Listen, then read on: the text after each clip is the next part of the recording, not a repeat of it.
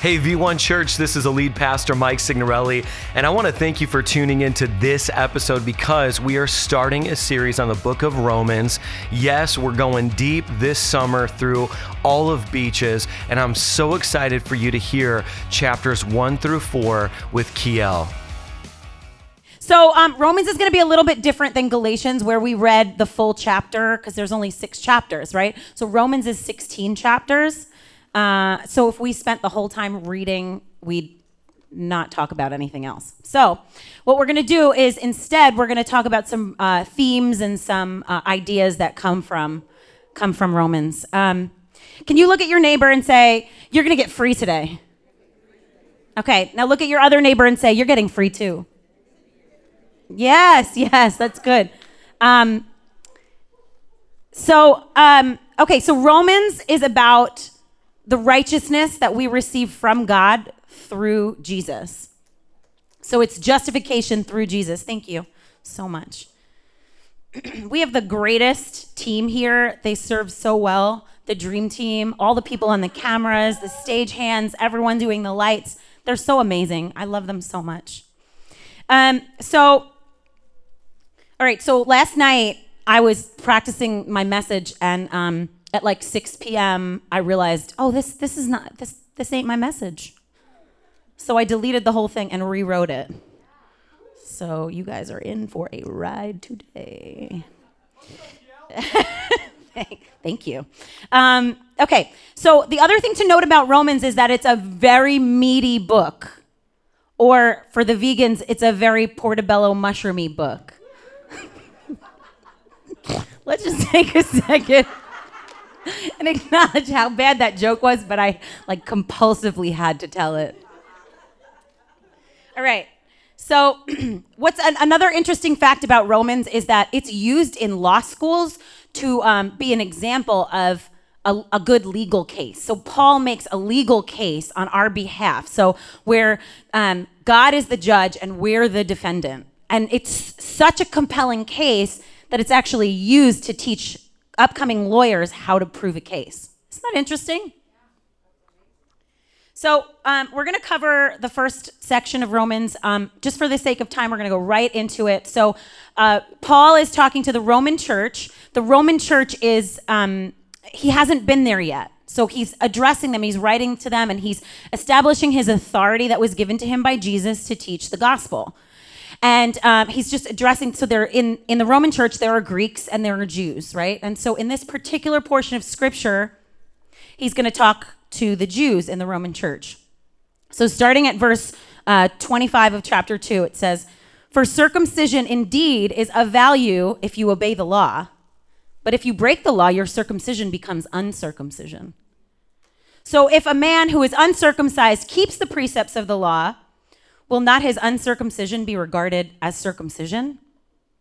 Then he who is physically uncircumcised but keeps the law will condemn you, who have the written code and circumcision but break the law.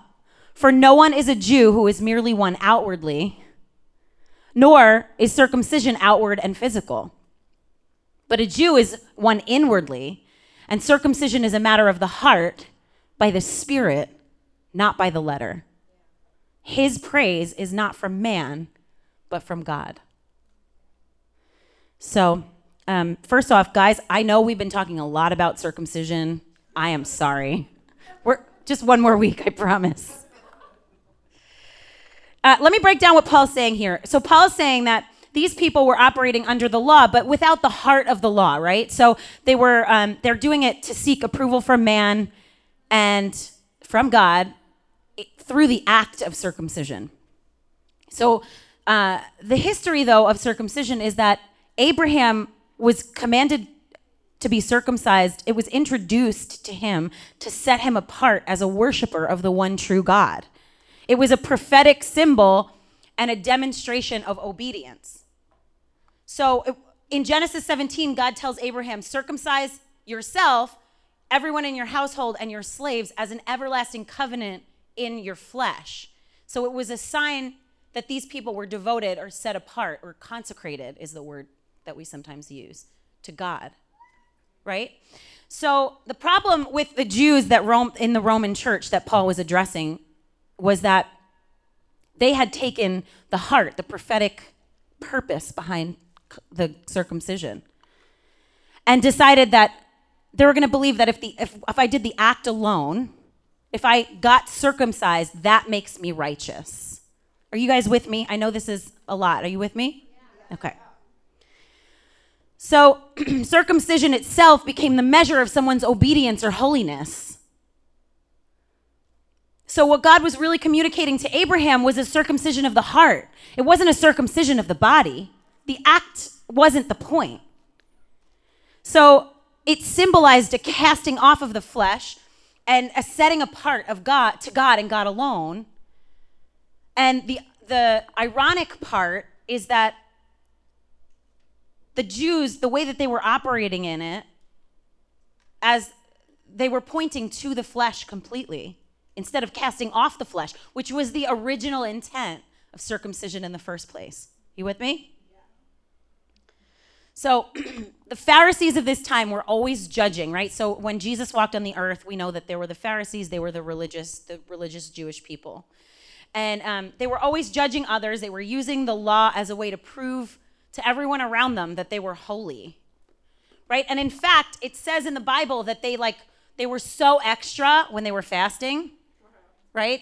They would wet their brow and make it look like they were sweating, and they'd be really dramatic, and they'd be like, "Oh, holy is God. I'm so holy. I'm fasting." Extra. Y'all know some of you do that too. Don't lie. So you'll always miss God when your focus is the approval of man. I'm going to say that again. You're always going to miss the presence of God when your focus is on the approval of man. Right? Some of you are wondering why you're not experiencing more of God's love, and the reason is because you're chasing the love of men. You're chasing approval. You're chasing approval from people, right? So we can relate to this, right? We follow the rules well. If we worship the right way, if we lift our hands the right way, if we read our Bible the right way, if we pray the right way, if we tithe the right amount, if we wear the right thing to church on Sunday morning, if we don't wear too much makeup and don't curse, then we're holy, right? And so we'll walk around and be like, "Oh no, I don't do that because I'm a Christian." Right? You're a Pharisee. We're Pharisees when we do that. We think that if we follow the rules, that we can be closer to God, that we can get his approval, that we can earn our own justification. It becomes like just a bunch of empty religious practices. But then we say, why isn't God moving in my life? Why am I not being transformed? Why don't I feel anything? And I hear people say all the time, "I'm doing all the right things." You know, I'm a life coach and counselor, and so I'll be talking to my clients sometimes, and I'll be like, "So you see this? This is," I'll pull it out and say, "This is the problem." And they'll go, "Oh, okay, what do I do?" And I laugh every time because they're thinking that there's like a law you can slap on it. There's a rule, there's a ritual that you can slap on it and fix the problem. Right? So now don't raise your hand, but I know some of you have experienced this before. I know it because I can feel it in the room. Like the Jews that Paul was addressing, the things that were meant to set us apart, like reading our Bible and tithing and not cursing, which, by the way, we should all do. And if you stop, Pastor Mike will come after me, so don't stop. They become practices in religion. They become traditions that are void of heart completely. Are you guys with me this morning? It's very quiet in here. Okay. So, is it okay if I share a little bit about my own story here? Okay. So, like the Jews, I had a very similar experience. So, I grew up as a middle child. Shout out to all my middle children in here. Yeah, middle children unite. I big personalities in my family, like big, right? And obviously mine's pretty big, but as a middle child, I would choose to shrink back in an effort to not make the big personalities bigger. So I often felt overlooked because I just didn't draw a lot of attention. And I did it on purpose. So, but then I would feel overlooked because this is like the mind of, for all you people who are not middle children, this is the mind of the middle child. So I realized that maybe I needed a lot of approval, or I'm not sure, but I just never got enough. I just never felt approved of. So I started to notice that I would get approval when I did something really well. So I became a straight A student. I was all-state musician, all-state singing. I toured with a dance company. Had my first solo at 4 years old. Right? I started to work, and I realized when I do those things, I feel loved. I feel approved of. I get affirmation. I get attention. And so I would do them not because I wanted to learn or be good at anything or have the experience. I did them as a method of gaining approval. Can anybody relate to that? So I was scared that if I stopped dancing, or if I stopped singing, or if I stopped performing for love, literally, that the approval would be withdrawn from me. The love would be withdrawn from me. So this is like a story that I created in my own head, right? This is probably not truth, but this was my experience. And so the way that I received that experience was that I have to work for love. It isn't free. So as I got older, I developed my own personal relationship with God, and naturally, I began interacting with him in the same way. So I would perform for his love if I read enough of the Bible every day, and if I prayed enough every day, and if I begged him for things, and if I volunteered my time, and if I tithed all my money, and I did everything at the right place at the right time, and I said all the right things, then maybe God would love and approve of me. I mean, obviously, right? Like, clearly, I have complete control over how much the God of the universe loves me by my actions. Like, how arrogant is that? We think we're being, like, humble, right? But the thing about humility is that false humility is actually pride. False humility is actually still about me. It's still all about me. So every time something would go wrong, I would come up against like a difficult circumstance. I'd immediately say to God, what did I do wrong, God? What did I do? Did I mess up here? Did I sin here? Should I not have said that word? I don't know what to do. Did I fail the test? I honestly believed that love was dependent on my behaviors and was conditional on how well I performed. I actually believed that somehow I could measure up, I could earn, right? So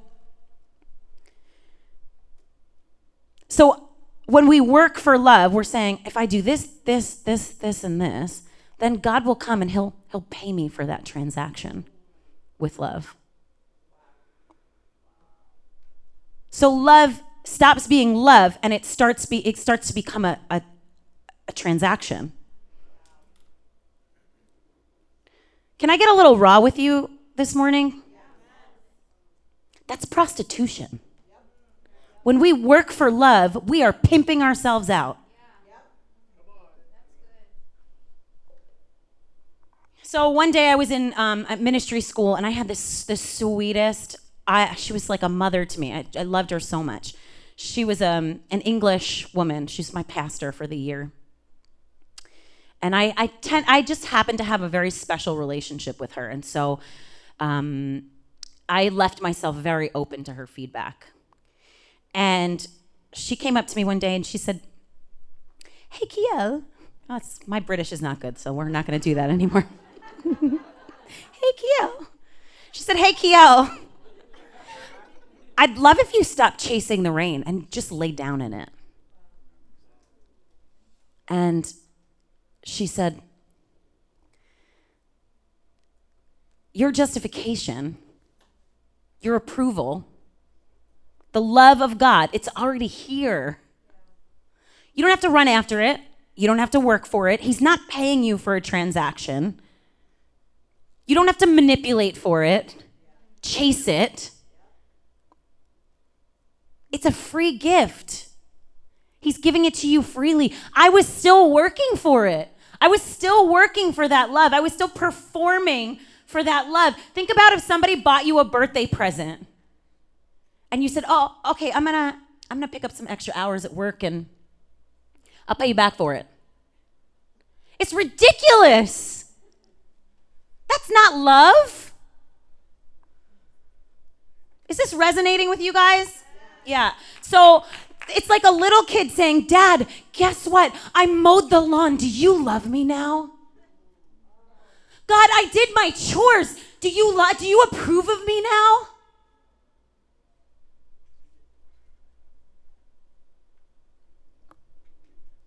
Gosh, if that was the way it worked, we would all be in trouble. Because who's to say what's good enough? Who's to say what measure is good enough? Like, when do we stop from not good enough to good enough? Where's that line, right? Okay, so is it okay if I walk you guys through an encounter? I know that's a weird Christian word. I'm just going to have you close your eyes and visualize something. So that's what that word means. All right, so I want you to close your eyes. Take a couple of deep breaths. Get comfortable. Okay. So I want you to imagine that you're in your living room. And it's messy. There are dirty clothes everywhere. There's dirty dishes on the coffee table. You haven't taken a shower all day. You're laying on the couch watching a movie. And all of a sudden, Jesus walks in. And you're like, "Oh my gosh, Jesus just walked in and my house is such a mess. Oh my gosh, let me fix it up." And you're like, "Jesus, hey, I'm so sorry. If you just give me 1 second and I'll clean up this mess and then I'll come back and we can chat. I'm so sorry. I'm so sorry about the mess." And Jesus looks you square in your eyes and he says, "I have not come here for a clean living room. I have come to be with my child. I've come here to be with you. I don't care about this mess. I don't care how you present yourself. Sit down on the couch with me for a while. And you know what? In a little while, after we hang out, I'll help you clean up the mess. I'll help you organize your closets. I'll help you clean your clothes. I'll help you do the dishes.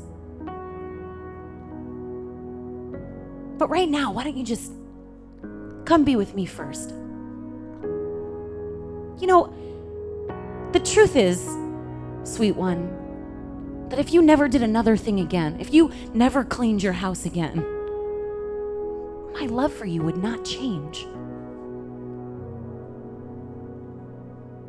You see, it's love first. It's approval first.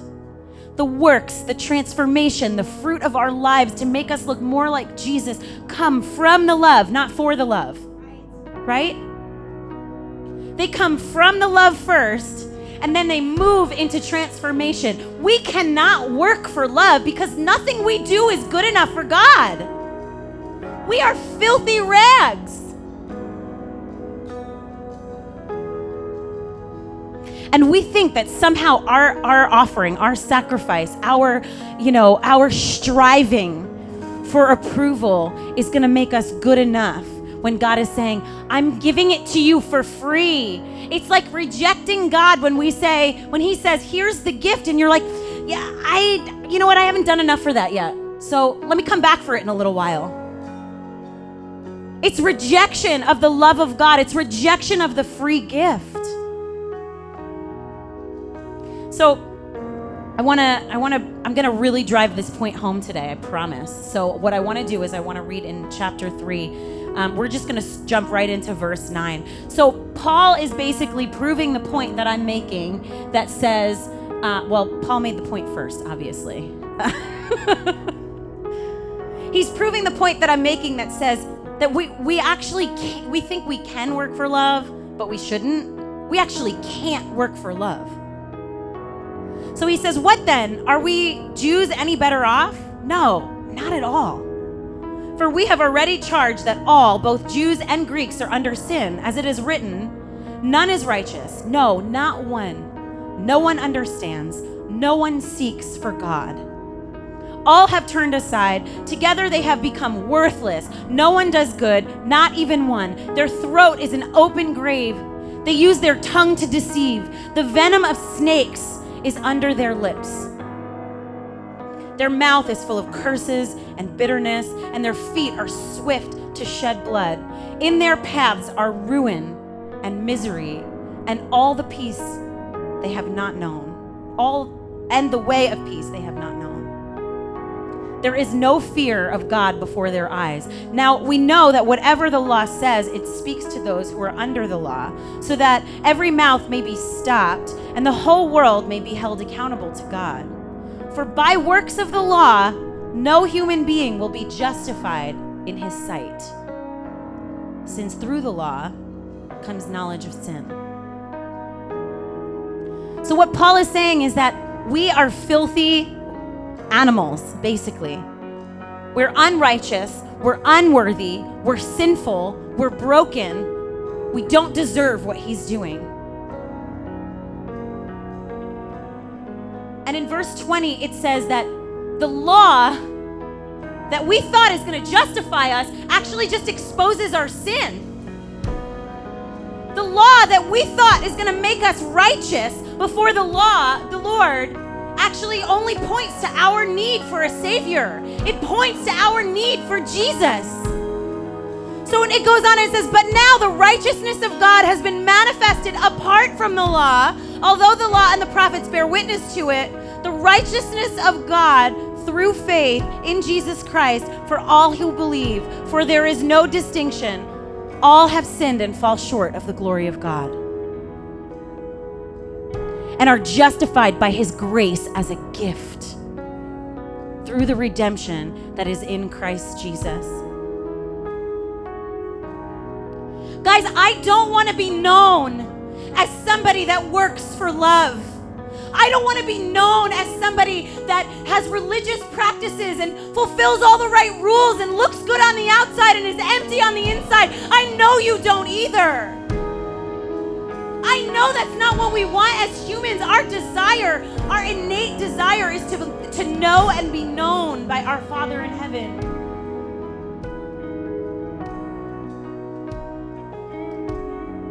I believe that we are going to be a church of people that are living fully in everything God's called us to be because we encounter love first and then works. So Paul's saying we're all broken and depraved, we're completely unworthy of forgiveness, and yet when we choose faith in Jesus, we're still justified. All we have to do is choose faith in Jesus. I don't have to fix up my living room. I don't have to clean up the dishes. I don't have to clean out my closet. All I have to do is have faith in Jesus. It's scandalous. It's scandalous. It is a free gift that we do not deserve. It's scandalous.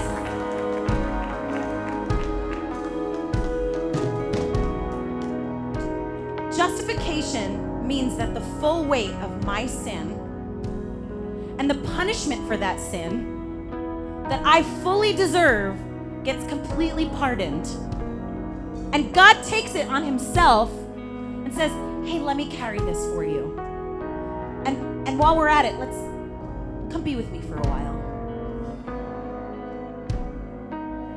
So Jesus stepped into my place. He was crucified in a fashion that only the most depraved criminals got crucified at the time. On my behalf, for my sin.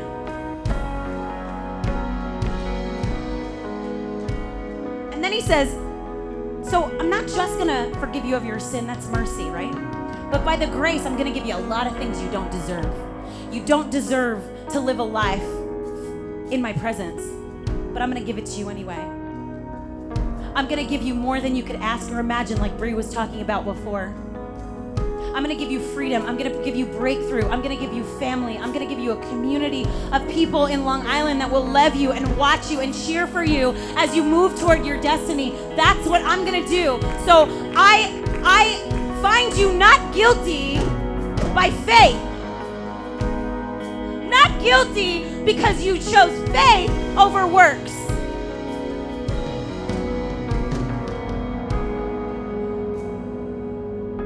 Imagine you're standing before a judge and your crime calls for immediate death. And the judge looks at you and says, I pardon you. We're not going to put you to death. We're going to give you life and life abundantly instead.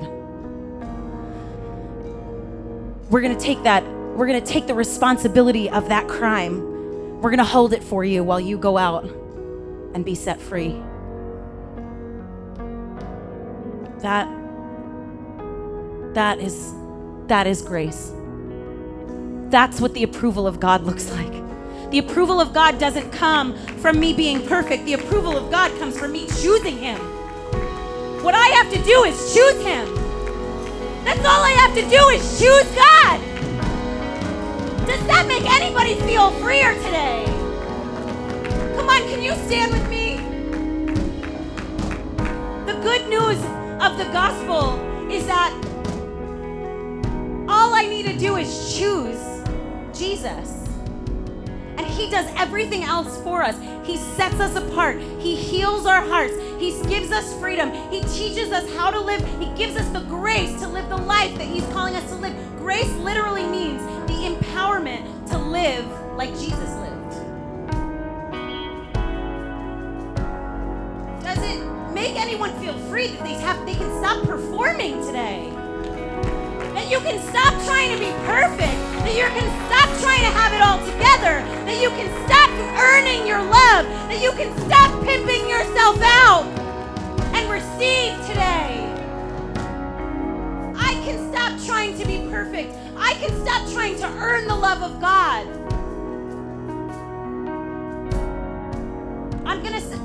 I just believe that today is the day that we stop paying for a free gift.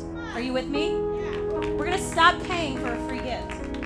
I am so tired of seeing people in the church who know who they are, still working for love, still working for approval, still looking to seek approval from other people. You are the daughter and the son of a king who has given you a free gift. Receive it today.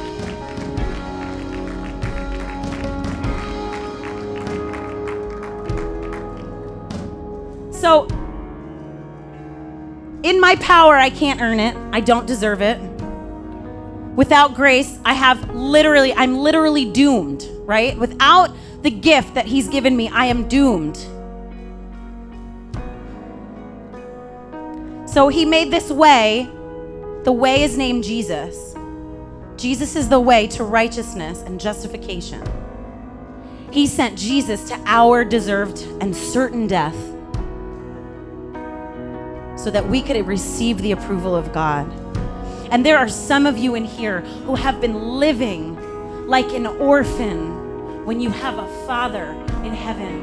And today is the day that that's going to stop. Are you with me? Who is ready to get free of performance today? I want you to raise your hand. Eyes open. Raise your hand if you're ready to get free of performance today. I'm going to pray for you right now. Jesus, I pray that you would break off all the chains of performance, that you would break off all the shackles of working for approval and seeking approval of man, God, that you would break the fear of man right now in the name of Jesus. God, I declare that today is the day that each person in this room understands that they have received a free gift, God, and that they would choose to live that free gift out, God, with you. In Jesus' name, can we lift up a shout of praise? Thank you, God. Thank you, God. Thank you, God.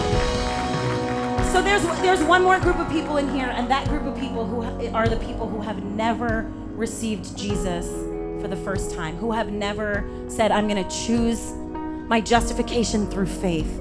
And if today you want to walk from death to life, you want to walk from performance to approval, I want you to raise your hand.